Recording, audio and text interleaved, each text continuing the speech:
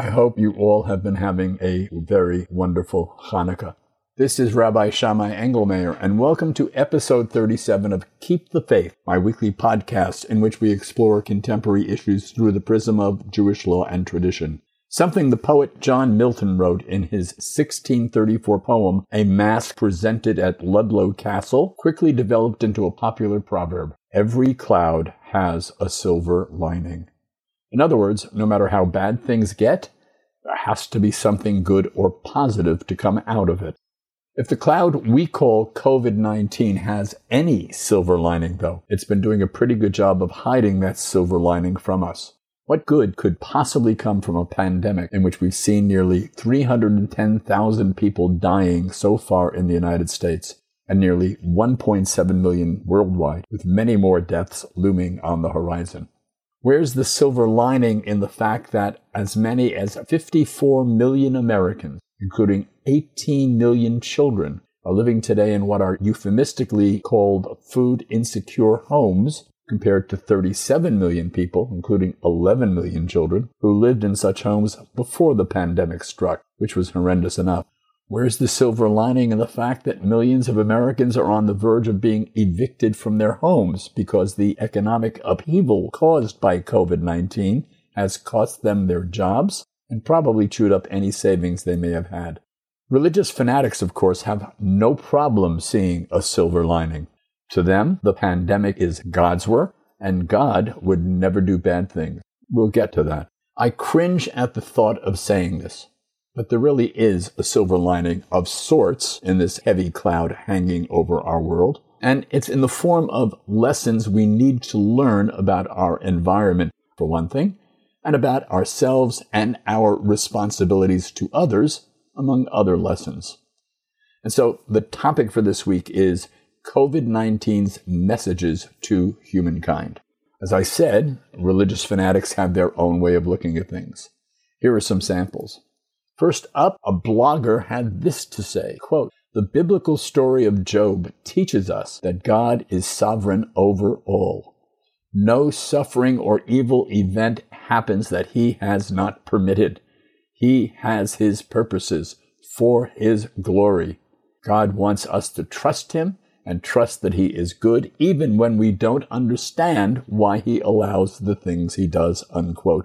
Imagine, COVID-19 was thrust on us for God's glory and with his personal approval. Here's one from a letter writer to a local newspaper in the Midwest. Quote, "The United States was founded by Christians. They wrote a constitution that was based on Christian principles. Over the last century, Christianity has systematically been expunged from this nation. The present COVID-19 pandemic, I believe," says the letter writer, "is God's punishment for this nation's abandonment of Christianity. Everyone in media and in politics violates the Ten Commandments regularly. I call on everyone to repent of their sins and beg for God's forgiveness. Perhaps God will remove this plague from the U.S., unquote. The Islamic State, what we used to call ISIS, offered up this explanation, quote, "God, by his will, sent a punishment to tyrants of this time and their followers, which can't be seen by the naked eye," meaning COVID-19. "Today, we are pleased for this punishment of God for you," unquote. Considering that the Islamic world is no more immune to COVID-19 than the rest of the world, that the so-called Islamic State is pleased for this punishment, in its words, is as bizarre as this terrorist organization itself is. Our side of the ledger isn't any freer from such shameful nonsense. For example, one of the leaders of the non-Hasidic part of Israel's ritually rigid communities, which has had among the highest rates of COVID cases and COVID deaths in Israel and elsewhere, actually told his followers that God was punishing them for their sins more than God was punishing other Jews, because God judges the ritually rigid more harshly than he does the rest of us. Another Israeli rabbi said COVID-19 came along to prevent the, quote, "public desecrations of Shabbat," unquote. Yet another rabbi called COVID-19 a, quote, "wake-up experience," unquote, for diaspora Jews who didn't want to move to Israel. He forgot to mention why the nearly 7 million Jews who live in Israel were also being targeted by God. Then there's this comment, seen on posters in various parts of Israel.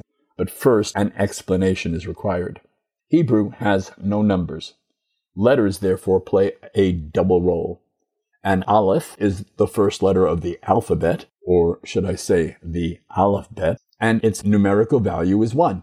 Each of the first 10 letters increase by a value of 1, so that the yud, the 10th letter, has the value of 10. Then come the next 8 letters, which each increase by 10, so that the letter tzadi has the value of 90. Finally, the last 4 letters go up from 100 to 400. So, for example, the Hebrew word for computer is machshev, which is spelled with the letters mem, chet, shin, bet. Mem is 40, chet is 8, shin is 300, and bet is 2. So its gematria, its numeric value, is 350. I hope I explained that simply enough. In many, if not most, ritually rigid communities, and for Madonna, Demi Moore, Britney Spears, and everyone else who subscribes to Kabbalah, everything in this world can be explained by determining the numerical value of a word or phrase. There's a word for this, bibliomancy. Our word for it is gematria. Back to that poster. Here's what it says, and I'm paraphrasing. The pandemic came down on our heads because women these days dress immodestly. We know this, the poster says, because the numerical value, the gematria of corona epidemic, the gifat corona in Hebrew, and lack of modesty, choser tzniut in Hebrew, both have a numerical value of 900. That's supposed to mean that the one is the cause for the other. There are, sad to say, so many more examples from all religions to choose from. To claim that God sent COVID-19 to us as punishment, however, is nothing short of the sin known as Chilul Hashem, the sin of desecrating God's holy name. There's a variation on this theme that has God inflicting us in this way to teach us a lesson of some kind. God causing millions of deaths and suffering for untold millions more is as much a Chilul Hashem as the punishment theme. But it's also something most Americans believe is true. There was a survey conducted in the spring by the University of Chicago Divinity School and the Associated Press National Opinion Research Center at the University of Chicago. It has a confidence level of 95%. One of the things it found was that 63% of Americans believe that God is telling humanity to change how we live our lives. There really are a number of important messages to be learned from this pandemic, environmental ones and ethical and moral ones. God isn't responsible for sending them, no matter how many people think otherwise. But God does have much to say about the content of these messages. Let's begin with the environmental messages. China was the first country to lock down, starting in late December. According to one news report, quote, pollution monitoring satellites operated by NASA and the European Space Agency observed drastic decreases in air pollution over China over 2 weeks in February when the quarantine was in effect. The satellites measured concentrations of nitrogen dioxide, which is released by cars, power plants, and industrial facilities, from January 1st to January 20th, and again from February 10th to February 25th. The difference was unmistakable, unquote. In London, during the first 9 weeks of Britain's lockdown, nitrogen dioxide levels along its roads dropped by an average of 31% compared to pre-COVID days. COVID lockdowns have done the same the world over. In much of northern India, for example, the Himalayas were always visible in the distance, but never clearly and often just barely. The snow caps, when they could be seen, looked grayish.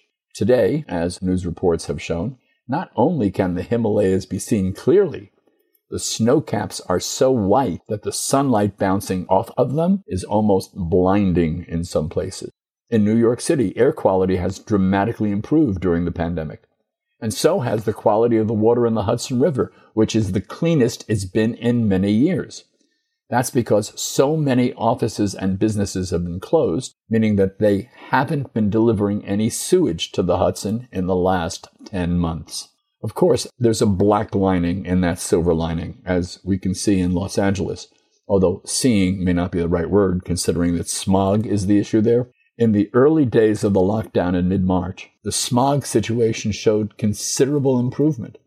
Greater Los Angeles saw its longest stretch of clean air in decades. In fact, according to a Swiss air quality technology company, IQ Air, a company that monitors pollution levels in cities all around the globe, Los Angeles on April 7th registered some of the cleanest air of any major city in the world. But that soon changed. A big reason for the reversal was heat, and specifically the unusually high temperatures there in the spring and fall. The chemicals that are emitted by cars, trucks, factories, and so many other sources react with sunlight and heat to form ozone. The story is much the same in some other parts of the United States that experienced uncommon heat waves this year. A National Public Radio analysis of data from the Environmental Protection Agency showed that in most places, ozone pollution dropped by a mere 15% or less, nowhere near what the earliest data had predicted. Among the lessons learned from that, according to the NPR analysis, is that cities such as Los Angeles, quote, will likely have to change the way they generate power, manufacture goods, and move those goods around if they hope to have healthy air, unquote. The evidence is as clear as the air in northern India. Global warming not only is real, but the causes are unmistakable, and just as unmistakable is what role we humans play in that. Our role is a major one. As I've discussed in earlier podcasts, the Torah and the body of Jewish law that flows from it have much to say about how we treat the environment. Environmental protection may be a modern term, but it's a serious component of Torah legislation.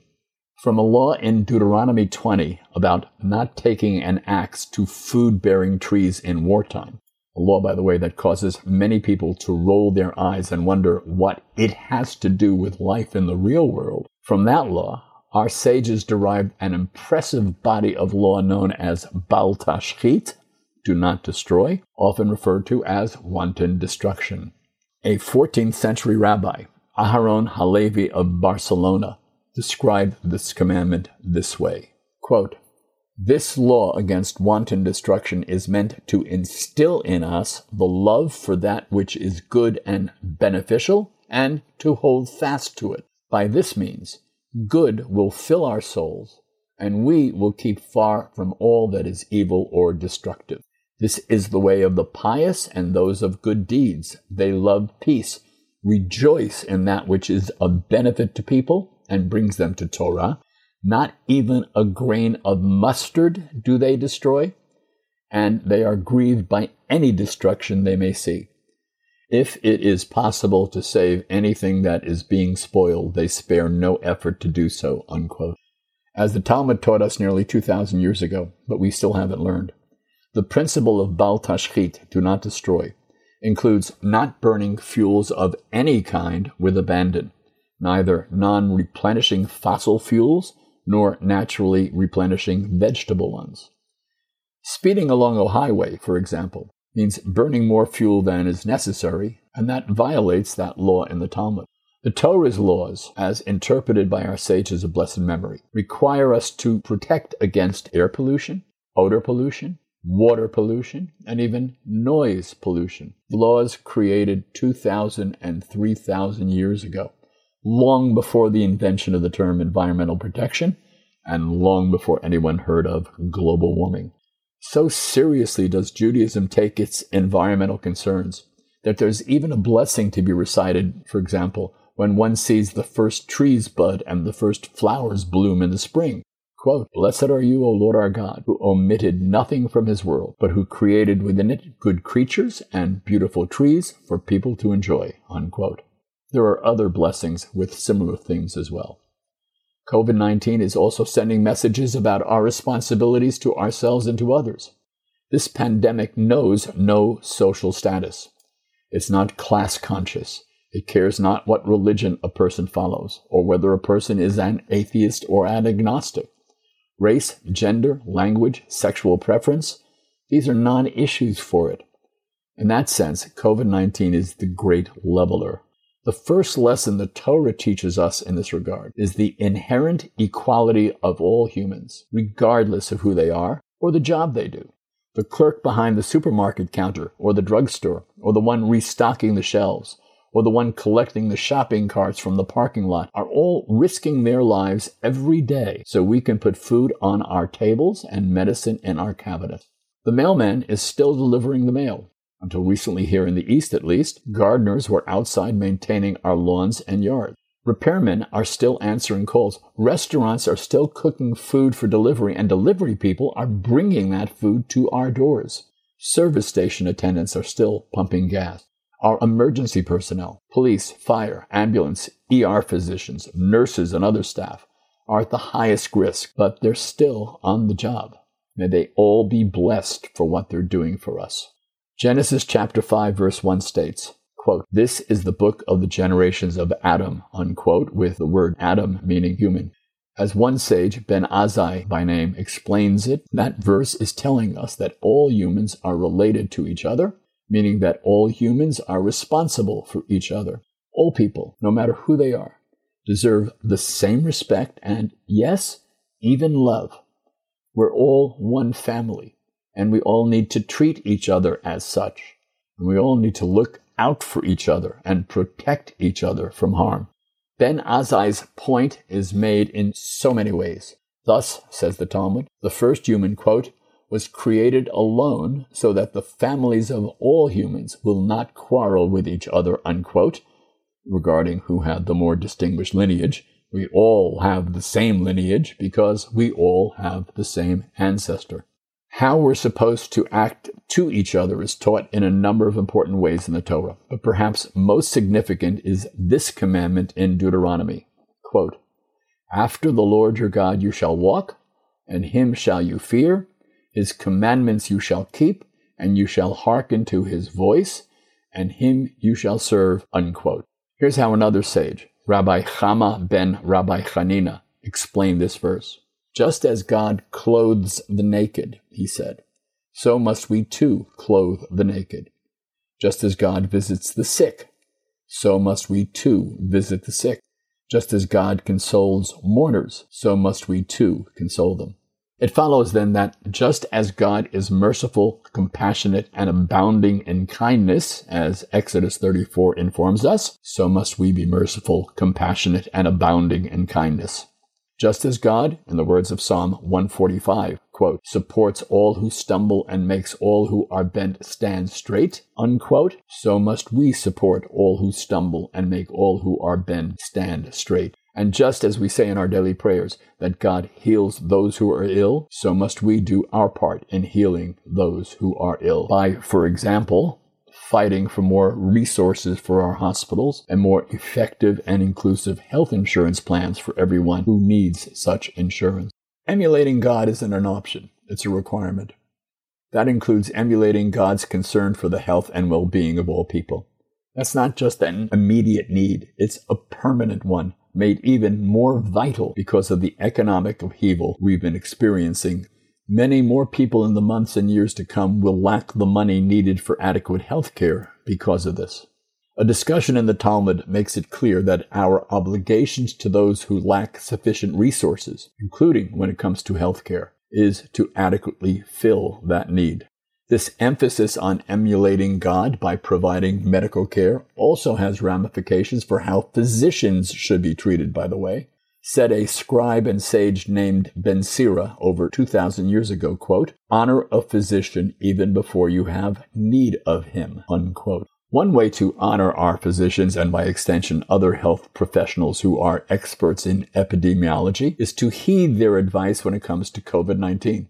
This is another lesson we're learning the hard way from the pandemic, and one you've heard me discuss in previous podcasts about how the Torah views matters of health and our responsibilities to protect the lives of everyone we encounter, despite all the evidence to the contrary.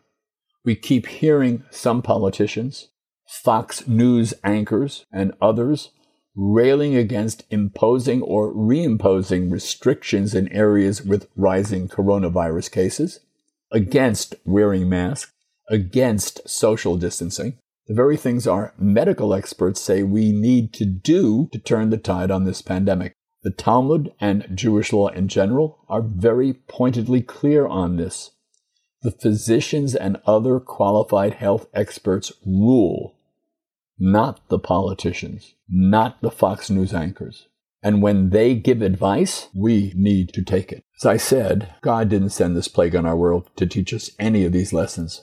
God doesn't work that way. But these are lessons nonetheless, and we ignore them to our peril and to the peril of everyone around us and everyone everywhere. This is Rabbi Shammai Engelmayer. I hope you come back for my next podcast. And I'd like to hear what you have to say about this or my other podcasts. Go to www.shammai.org. www.shammai.org.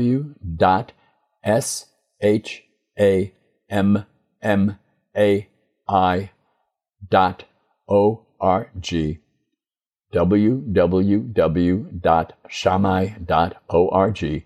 And email me, please. There are only a few hours left to Hanukkah, so enjoy every minute of what's left. Shabbat Shalom. Stay healthy and stay safe.